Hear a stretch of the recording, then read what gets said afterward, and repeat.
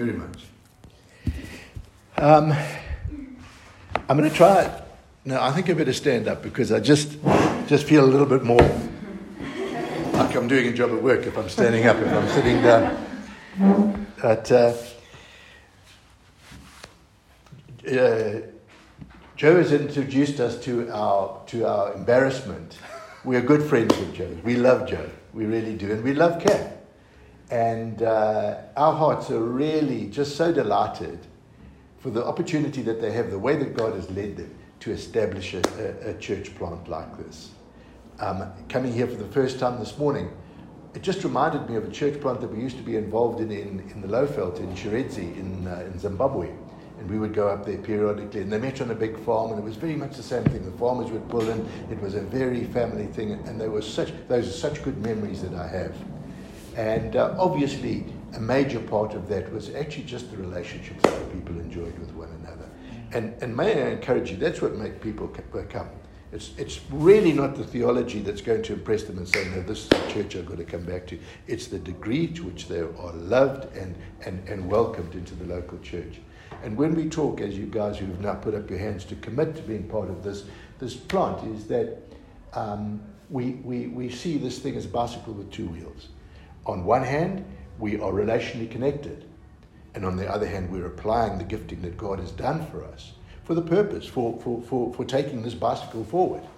And it's kind of into that context that I'd like to talk to you this morning. I want to say that I feel privileged to be here the very day that you actually bring folk in and you say, yeah, here we're making this commitment. This is part of this thing. Because I see Christianity, however you look at it, is relationship. You've heard me say this many, many times. The kingdom of God is the kingdom of right relationship. It's not what you own. It's not many, many things. It's not. That's we sometimes make it. It's simply our relationships. Because it's relationships that endure. It's the relationships that satisfy. It's the relationships that have value. And we chase after a whole lot of things that actually cannot satisfy. So the kingdom of God is the kingdom of right relationship.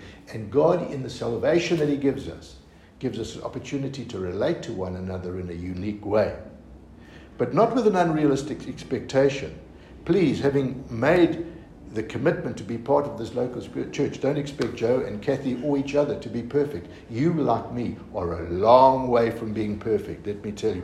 All that we can say is that God sees us differently now because he sees us as sons, and that the power of sin has been broken in our lives, and that we're called onto a journey, and we journey together. And when we were praying a little earlier, I just felt this. I have the privilege of leading a grief share course at Cornerstone. And as you'll appreciate, there is much grief around with COVID and so on.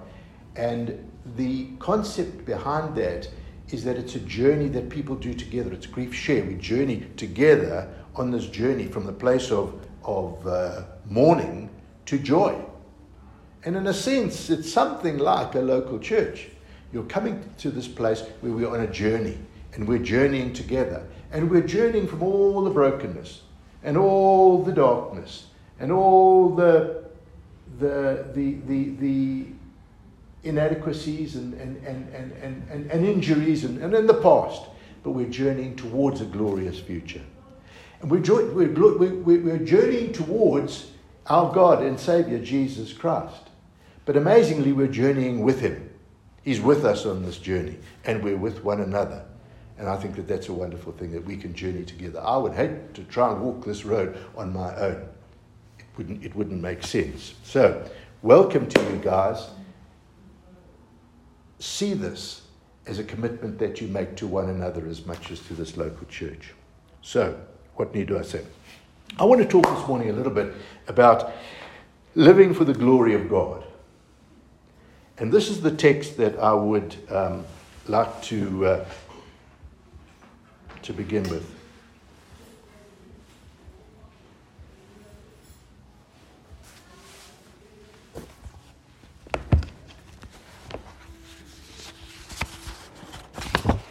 Go back to paper, because these electronics have let me down already. Maybe I've let them down. Living for the glory of God. You are the light of the world. A city set on a hill cannot be hidden. Nor do people light a lamp and put it under a basket, but on a stand, and it gives light to all in the house. In the same way, let your light shine before others, so that they may see your good works and give glory to your Father who is in heaven. It's a scripture we are very, very familiar with. And it's around these things that I want us to think this morning. You are the light of the world. A city set on a hill cannot be hidden. Nor do people light a lamp and put it under a basket, but on a stand, and it gives light to all in the house. In the same way, let your light shine before others, so that they may see your good works and give glory to your Father who is in heaven. And then from Ephesians chapter 5, verse 10. Walk as children of the light. If you're taking notes, that's Matthew 5, 14 to 16, or 14 and 16. And Ephesians 5:10. Walk as children of the light, for the fruit of the light is found in all that is good and right and true. And try to discern what is pleasing to the Lord. Let your light shine before men that they may give glory to your Father. Let's try and discern what is pleasing to the Lord. Those are the things that I want to speak about this morning. And I'm speaking on the basis of some assumptions. And the first assumption is, and I think quite correctly so, that I believe that I'm speaking to an audience who know the love of the Father in Christ Jesus. They know, you know him as well as I do. People of faith who can fully identify with the following scripture. And at Cornerstone, we began the year with a scripture, and I want to pick up something of that and not give it the application that we're kind of giving it in Cornerstone, but apply it to what I'm saying. Giving our works, giving glory to God, and then seeking what pleases God. And maybe just trying to deal with the kind of disconnect. Because if we're journeying to a destination that is too far distant, well, sometimes we lose a little bit of purposefulness. Sometimes we lose a little bit of sense that we'll ever reach that destination. And sometimes when we make the destination just a little bit too high, then sometimes, I believe that we may fail to actually live in the fullness of who we are and what we have, and actually what it is that we're called to. And it's not that far away. It's not that distance. It's well within our reach, because it's a gift that God has given to us. So here's the scripture. I hope I didn't go off track and confuse you by saying that, but I'm going to read from 2 Peter, just some verses from the first chapter, beginning at verse 3. I'm talking too quickly. 2 Peter chapter 1, verse 3. His divine power has granted to us all things that pertain to life and godliness, through the knowledge of him who called us by his own glory and excellence, by which he has granted to us his precious and great promises, so that through them you may become partakers of the divine nature, having escaped from the corruption that is in the world because of sinful desire. And I want to say nothing more about that verse other than it describes you. This is to who I'm speaking this morning. The cross of Jesus Christ has indeed set me free from sin and death, and the power of sin is broken in my life. Because I think that that's a good place to start. For me, one of the great discoveries of my faith in Jesus Christ was that the power of sin was broken in my life. Before I made the commitment, in the same sense that you've made a commitment here, before I made the same commitment to Jesus, to obey and to follow him, when Barry wanted something, Barry got it. Let me tell you, Barry's passions rose up and they said, this is what we want. And I said, no, not good. Sorry, Barry got what he wanted at the end of the day, usually to my detriment. I couldn't say no to Barry. However, I hadn't been in a relationship with Jesus long, serving Jesus, and I had a wonderful revelation. I've actually got a moral strength now to confront myself that I never had before. And I'll tell you what, that is one of the wonderful assets of a Christian. It's a wonderful gift that Christ gives us in our salvation. And this is who you and I are. And it's on that basis, on the basis that we can decide that actually we speak in this way. Because a lot of people will say, oh, I have a free will, I can do this and I can do that. No, you can't. You're a slave to sin. And as long as you're a slave to sin, you are bound. That's not you and I. Okay, so this is the audience to whom I'm speaking. Makes sense? Okay. The other assumption is that you, like me, struggle with the tension of keeping my faith and service alive in the free gift of justification by faith in Christ alone, and not of slipping back into the era of self-effort. Perhaps not so much for salvation, but certainly in my efforts to please God. You hear what I'm saying? I'm saying that it is by grace, through faith, that I was born again. Let me tell you, I wasn't looking for the Lord. He came looking for me. I added nothing to this. I was in a wretched place when he saved me. I didn't bring anything then, and I've got actually nothing to add now. But you've got this justification by faith on one hand, and the warning that you'll never, never, ever please God by dead works, by works that are your efforts to please God. But yet, having come to salvation in Christ, we are called to good works that give glory to God. That's a reality. And I think we need to just think about that sometimes and just remind ourselves of what it is that we're doing here.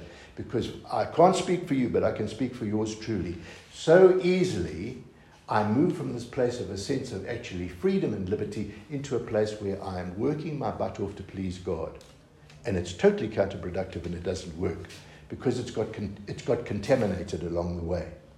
And I'll explain that contamination to you as we go on. So perhaps here's where the confusion arises. For by grace you have been saved through faith, and it's not your own doing, it's the gift of God, not as a result of works, so that no one may boast.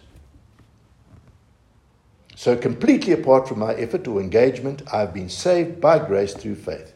Yet the scripture goes on, for we are his workmanship, created in Christ Jesus for good works, which God prepared beforehand that we should walk in them. Those are the two scriptures that underpin what I've just said to you. So these good works can be expected to, I'm asking a question, so can these good works be expected to naturally arise and be present in our lives? Having come to salvation, is my realistic expectation that I will live in all the life and fruit and grace of this salvation spontaneously with absolute freedom in the same way as I was brought to salvation? And I would say no. I would say woefully, woefully, woefully, I'm far short of that. And the reason for it was that when I was born again, I was pretty much the same guy the next day. All that had changed was the way in which God saw me, as I said earlier. And all that had changed was that my sin, the power of sin, had been broken, and that I had been given spiritual life. What was atrophied, what was dead, had now been brought to life. So there's a significant change in what's taken place. Behold, a new creation. But let me tell you, habitually, I'm the same old guy that I was the day before, and the same old guy who was habitually given to making Barry happy. So there was a lot to learn. There was a journey. And I thank God for those that journeyed with me. I had a friend in my life, Joe, Phil Siliers. He was our best man. He was such a brother to me when I was first born again because I was into all sorts of nonsense. And I knew that it was wrong. But I didn't change overnight. He came alongside me and slowly we got Barry out of this business and dealt with the gross sin and what have you. Not suggesting for a moment that Barry is not full of sin, of little dispositional sins and meagerness and meanness, but the big stuff is by God's grace being dealt with. And then for my wife meeting me along the way. Forgive me if I'm talking about myself, but it's only me that I've got the frame of reference, and it wouldn't be fair to point to Joe and to speak about Joe in this way. I believe that there is work to be done, that there is application to be given to my faith. It's one thing being given a gift. It's another taking that gift and giving an application to that gift. And that is my responsibility. I have grandchildren. They were around yesterday, and one of the little ones, Ben, wanted to play chess with me. So we set up the board and we began the process. And Ben, as soon as he conceived of a move, he would move. Oh, I can move my pawn here. And I'd try and say, Ben, don't move unless there's purpose in that move. Don't move for the sake of moving. Move with purpose. And I'll tell you what, I wish I'd learned that lesson in my Christian life much earlier. I'm not talking about being calculating. I'm not talking about being cunning. I'm not talking about being kind of over-conscientious. There's a lot I just leave to God, and I'll come to that. But actually, I need to be intentional about this. This life, this gift that's given to me, does take an intentional application. We all good? Yeah. Nobody's shaking your heads. I see nodding, and so I take it that you've seen that. So, we've said it would be lovely if this salvation would have been such that once I'd been forgiven my sins and the new spiritual life bestowed, all thought of living in a way short of the glory of God was removed. But we've said, well, I'm afraid it ain't so. So perhaps here's the application here. This second part of that Peter scripture will lead us into some kind of thought of the application. And it goes on. After describing our freedom and who we are in our salvation, he goes on to say, for this reason, make every effort to supplement your faith with virtue, and virtue with knowledge, and knowledge with self-control, and self-control with steadfastness, and steadfastness with godliness, and godliness with brotherly affection, and brotherly affection with love. And it seems like there is a progression here. For if these qualities are yours increasingly, they will keep you from being ineffective or unfruitful in the knowledge of our Lord Jesus Christ. For whoever lacks these qualities is nearsighted. He's so nearsighted that he's blind, having forgotten that he was cleansed from his former sins. Therefore, brothers, be all the more diligent to confirm your calling and election. For if you practice these things, you will never fall. For in this way, there will be richly provided for you an entrance into the eternal kingdom of our Lord Jesus Christ. Have we not come into the kingdom of the Lord Jesus Christ in our salvation? Absolutely saved. We've been saved by grace through faith. Are we not along a journey of this kingdom? Yes, I am being saved. And I'm yet to be saved. It's like 3 tenses of salvation that we've got to be aware of. We are saved by grace through faith, just God's gift, absolutely without any strings attached. But there is a degree, almost contradictory truth that says actually there is an application that is required from me. Now, I tell you what, I battle with that tension, just getting my mind around that confusion sometimes. And I've disappointed myself sometimes, and I've expected too much of myself sometimes. But what I want to do is for us just to try and think it through so that we can get a kind of grasp of what it is that God is saying to us. One of the lovely things I believe about God is he's not kind of romantic. He doesn't have idealistic expectations of us. He knows who we are. He knows our limitations, and he is more than ready to walk with us on this journey from brokenness to joy, to that place of exquisite delight where all that we can see is him. So, those are the 2 assumptions. The third assumption is that I'm going to have to take a personal responsibility, and I think I've already said this. I'm left with work to do. And that work is not to work on my wife, although with humility I'm sure she will acknowledge that there's a bit of scope for work to be done there. It's not to work on my boss. It's not to work on my pastor. It's not to work on the injustice of the world. My primary calling is to work on me. Apply this to me. But there's a danger here, because in focusing on that, it becomes something of a reformation of my character that may lead me straight back into good works, as it often does. Let me just say that again, because I think it is something that we struggle with. I'm saying we've got to take responsibility to give application to our salvation. I'm further saying that actually when I take that application and I begin to do that, I'm in such danger of falling back into self-reliance. And that self-reliance is aided and abetted by the fact that I'm still very much work in progress and that my affections are still very much directed in the wrong place. So, we acknowledge that there is a danger that we can become legalistic about our approach to Christianity. We're so wonderfully set free, but how long is it before we become legalistic in the application? And without being pointed, let me tell you, we can see this all around us, all the time. Now, the logical outcome of this is that God expects my life to produce good fruit. Ephesians 5:10, we walk as children of the light, for the fruit of the light is found in all that is good and right and true. And that's who you are, I want to be. We want to be people who are full of fruit that is light and it's good and right and true. We'd be crazy if we didn't. And we try to discern what is pleasing to him. That's our call. We are called to please God. Now, this is where this little disconnect comes for me. This is a lovely, high and noble expectation. But hang on, you've still got one very broken guy here who is still bound by his personality and his fallenness and his sin and all the rest of it, actually to be pleasing and perhaps pleasing in other directions.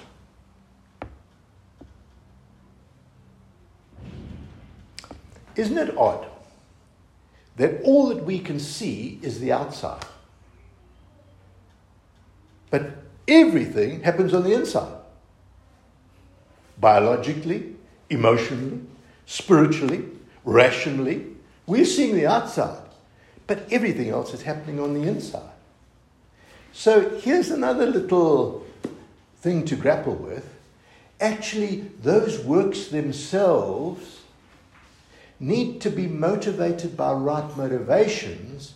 Otherwise, they are liable very quickly to become either barren or bad fruit. So, woe to you, scribes and Pharisees and hypocrites! You are like whitewashed tombs, which outwardly appear to be beautiful, but within you are full of dead people's bones and all uncleanness. So that you outwardly appear to be, so you also outwardly appear righteous to others, but within you, you are full of hypocrisy and lawlessness. Jesus spoke that to the Pharisees. I feel that he could very, very validly speak to me that very often, because I am very, very often more interested in the persona that I project than the reality of who this man really is, and all his insecurity and all his frailty. And I don't think it impresses God, and it probably doesn't impress, it certainly doesn't impress my wife. I know that for a matter of fact. And it doesn't impress you. In fact, we're a whole lot more canny than we give one another credit for. We can basically see through these things. Basically, let me tell you, we know what's going on in other people's lives. We can identify where their insecurities are. Why? Because we're insecure people ourselves. So, I'm called to live in a way that pleases God first and above all. Now, here's my problem. There's three persons of pleasing. The first person of pleasing is self-pleasing versus self-denial. And calling the crowd to him with his disciples, he said to them, if anyone would come after me, let him deny himself and take up his cross and follow me. I'm not telling you anything new. I'm telling you what you know intuitively when you came to Jesus, that it would require something of putting off the old, putting down the self-seeking man, and begin to live for another agenda, to live to obey God. So there's this matter of self-pleasing versus self-denial. And if any of you tell me this is an easy thing, then please give me your secret. It's not. It's still very hard to say no to Barry. Although I've got the grace, although I've got the power, although sin's domineering control over me has been broken, it is still very, very often to decide in favor of perhaps what Heather wants than what Barry wants, of what's good for my family than what Barry wants, of making a little turn on the way home instead of coming straight home to the wife and the screaming kids.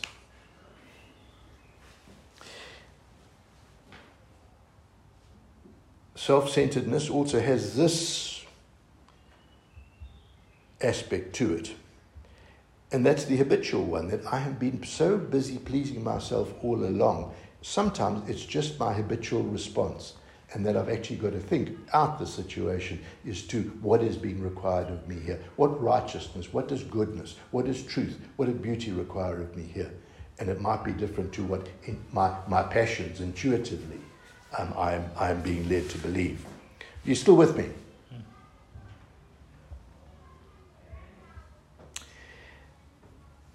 There's also, too,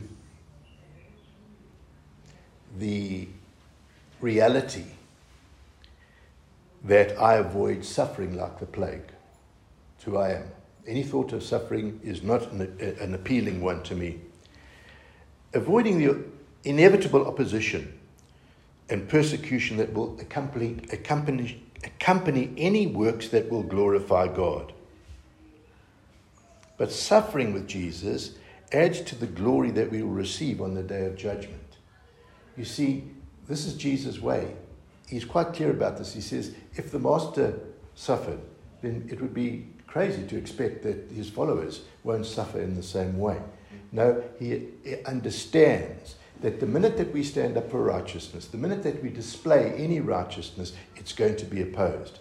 The minute that we name the name of Jesus, the rock of offense, we are going to make ourselves a big target. We'll have a big target on our foreheads and a big target on our backs. We know that intuitively, and that is something that causes us a little anxiety. So on one hand, we've got this fear.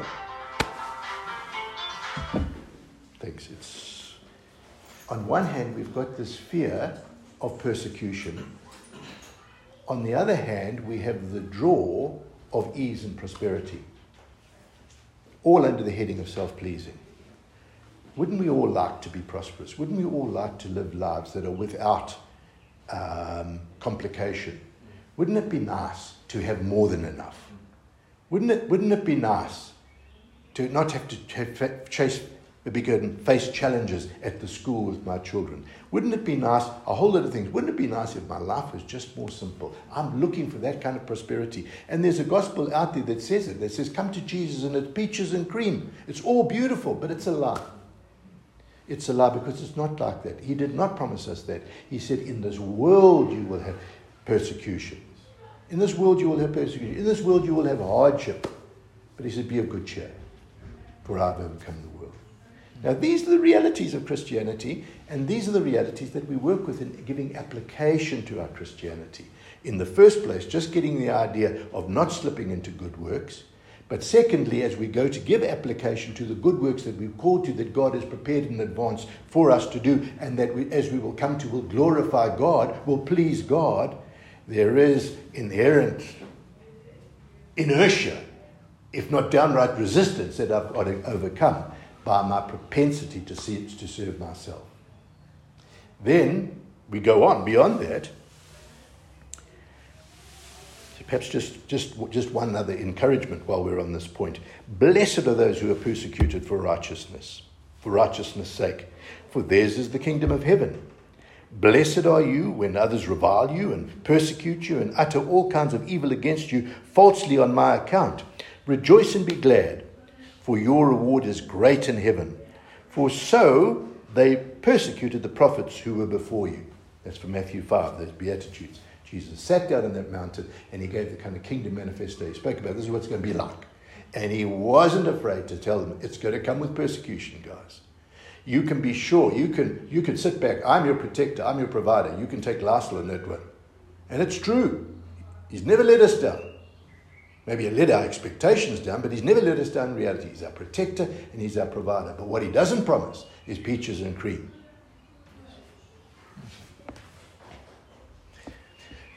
Yours truly, my big weakness. And Heather recognized this very early in me, and she's tried to help me with this one, because in personality terms, she's actually not that extreme in this matter as I am. But let me tell you, I am a people pleaser of note. A people pleaser of note. For me, to make everybody happy is really. Now I begin to feel, you Lord, I've got to be glorifying you here. But again, it ain't necessarily so. It ain't necessarily so. Because keeping people happy, one, may avert any persecution or any opposition, so I'm dealing with that. But keeping people happy seems to be such a noble... But keeping people happy, if I look at the true motive behind that, is actually the self-glory that I get out of that. This keeping people happy thing, I think, goes back to the matter of self-pleasing and self-glorification and self-absorption and self-focus.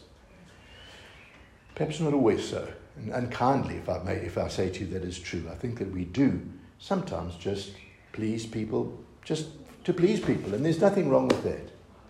But I can't appeal to altruism as a motive for anything good that I do.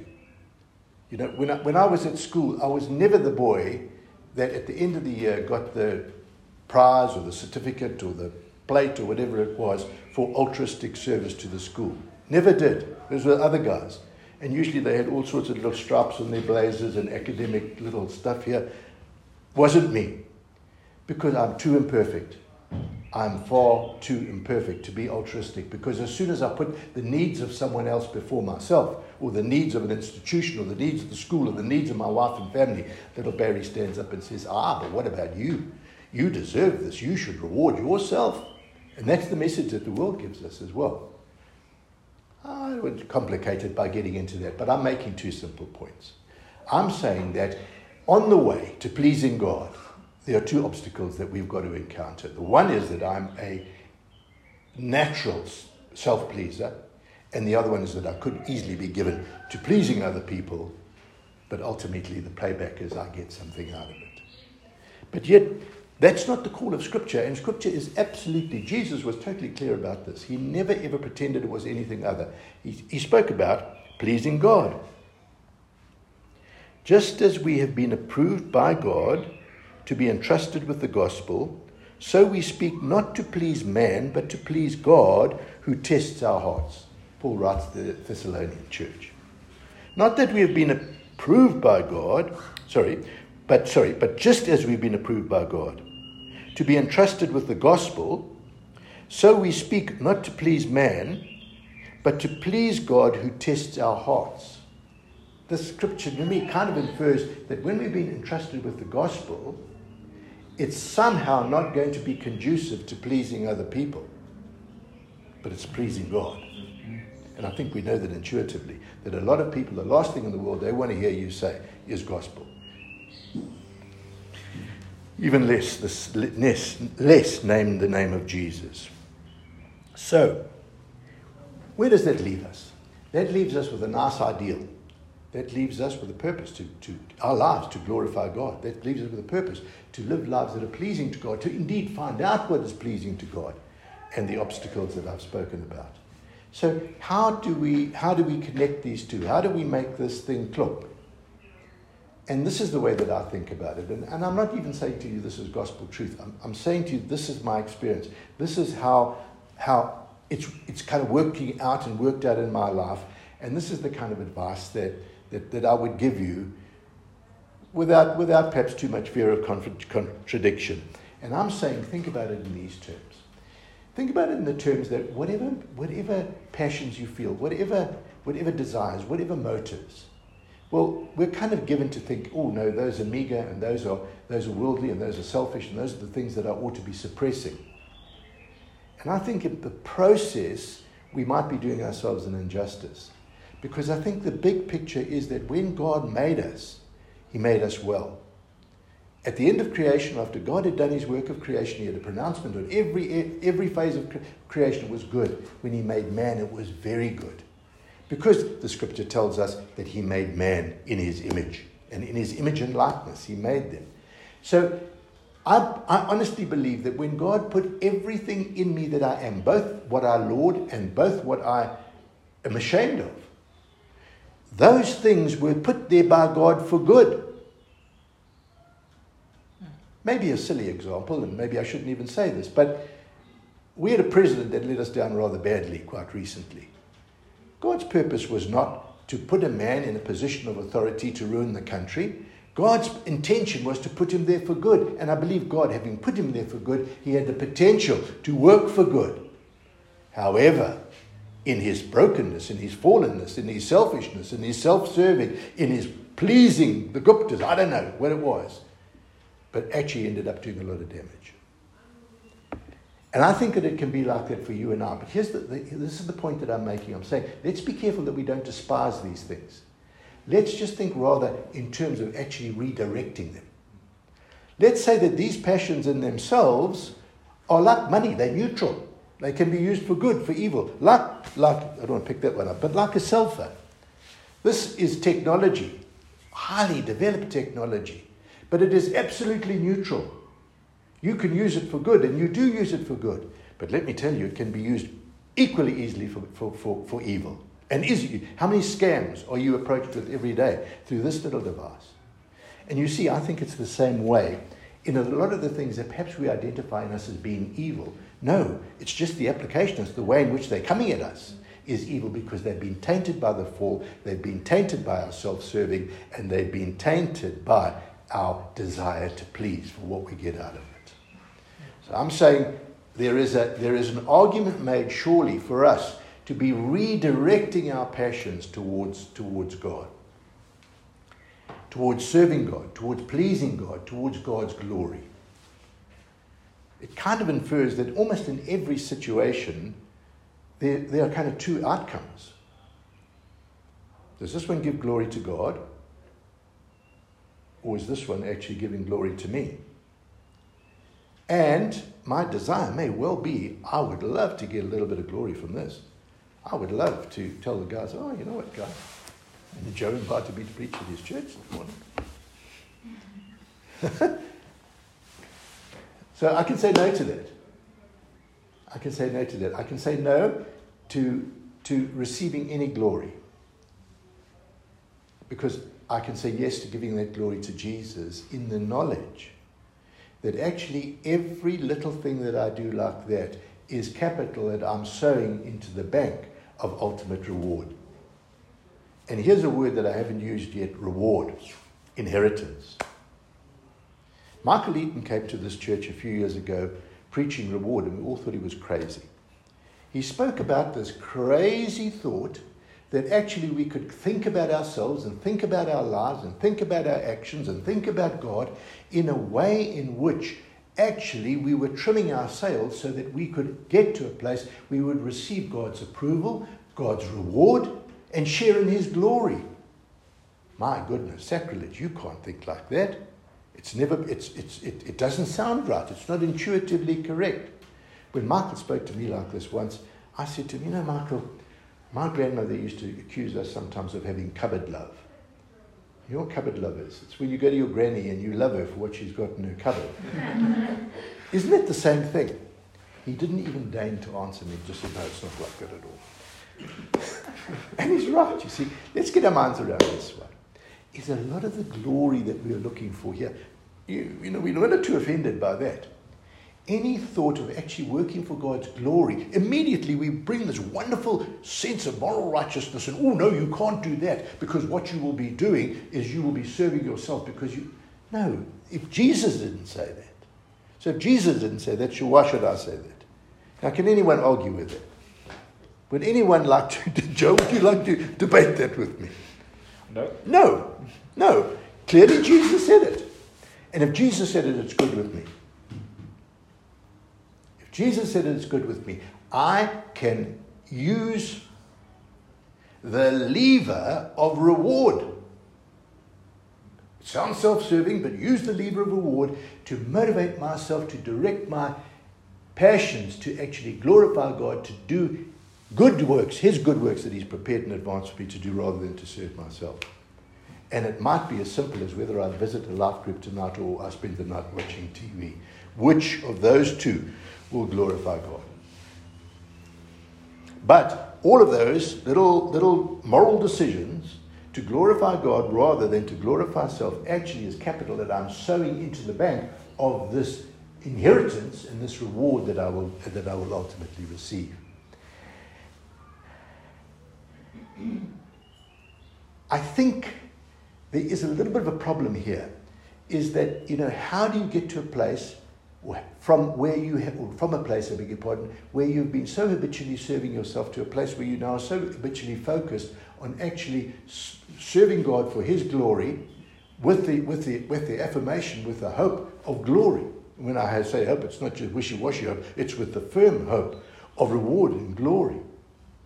Well, I think there may be a little step in the process that also, again, Jesus is unashamed about. And that is, when I was a boy, my grandmother had aspirations that I would be a pianist. And she paid for me to go for music lessons. There is nothing that I love more than to sit and to listen to a piano concerto. There is nothing that I just, let me put it this way, I really appreciate a piano that's well played. I would love today to have the ability to sit down on those keys and just tinkle away and produce awesome, glorious, wonderful music. I can't do it. And the reason that I can't do it is I didn't stick with the application. I didn't do the exercises. I didn't do my homework. I gave up after a while.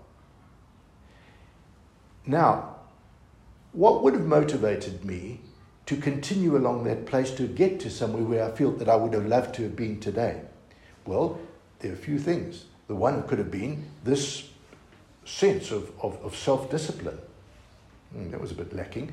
And an ability to be able to see the outcome and be drawn through the hard times by the outcome. That would have been a better one. But here's the one that I'm saying to me is the most practical thing. My granny said, I would love for you to play the piano well.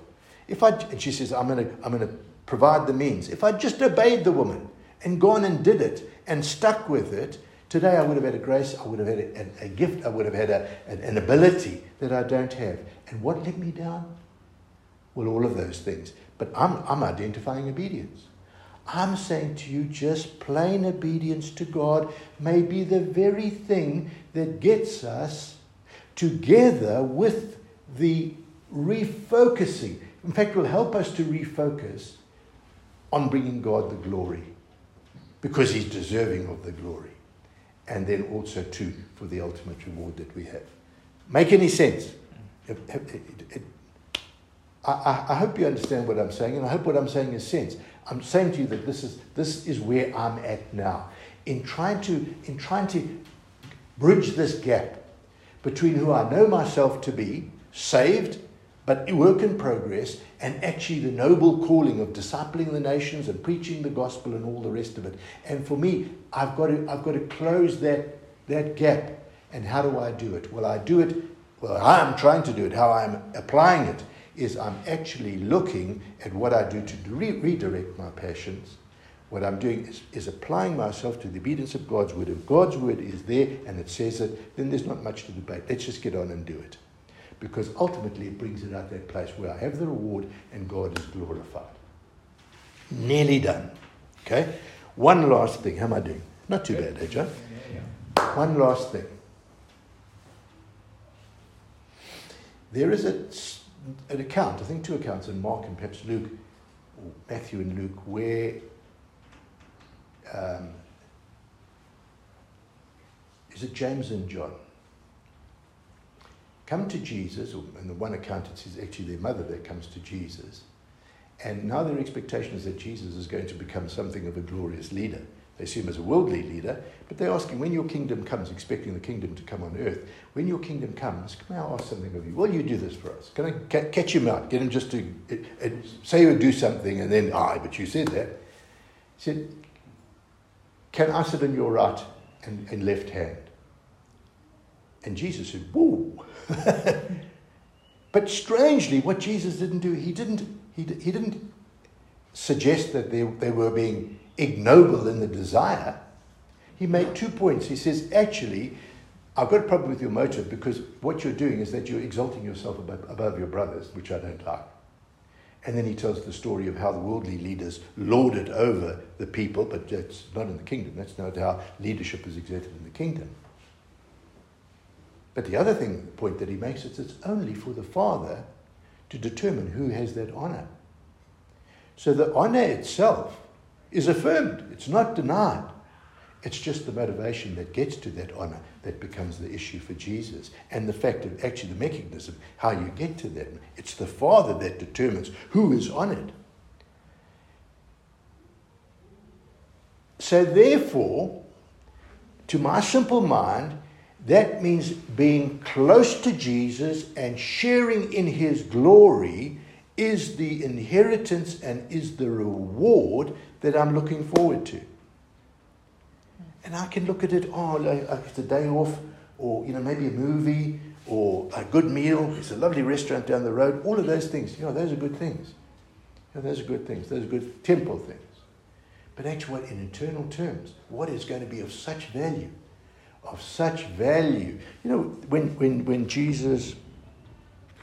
When Jesus was baptized, and he came up out of the water, this voice came from heaven, "This is my dear Son, whom I love, and in whom I'm well pleased." Again, on the Mount of Transfiguration, "This is my dear Son, whom I love, and in whom I'm well pleased." Listen to what he says. Do what he says. Now, that is the affirmation that Jesus received from the Father. And if Jesus received that affirmation, well, I'm not saying that he necessarily needed it, but it was good. It was good affirmation for Jesus. Now, if I'm in Christ, that's the affirmation that is mine. That's the thing. That is the approval that I'm looking forward to. I'm not looking forward to self-approval. I'm not looking forward to Heather's approval or Joe's approval or your approval. I'm looking forward ultimately to hear the approval of the only voice that counts. "Barry, well done, my good and faithful servant. Enter into your master's rest." That's pretty much what I wanted to say to you. I hope I haven't put it across in too complicated a way. I hope this idea of redirecting our passions it's not entirely well conceived in my own thinking, and I hope I've been able to put it across. The big thing that I'm saying is don't just suppress, deny. Take up your cross, certainly. Deny yourself, absolutely. But actually look at those desires, those longings that you have. If you can look at them and express them in a way that is biblically approved, then those are the things that it's our motives that pull us into things. It's our emotions that pull us into things, surely. I'm ending with this, Joe. This is the last day. For many, many years, I sat in positions with men around tables, and in those days when I was in commerce, it largely was men, and they prided themselves almost at every meeting that we would have, be it a board meeting or whatever, that the decisions that we make around this table are decisions that are logically conceived and rational and justifiable on the basis of logic. It was never, ever, ever true, or very, very seldom true. Invariably, those decisions were motivated by their passions, by their insecurities, by their selfishness, by their jealousy, by a whole lot of things that had nothing to do with just plain, clear, rational thought. And I'm saying, I see that in others and I see it in myself. And I'm not going to fight those things. I'm going to ask those things to help me along this road, to live a life, to engage in those good works that glorify God, and to come out to that place where I hear, "Well done, my good and faithful servant." Amen.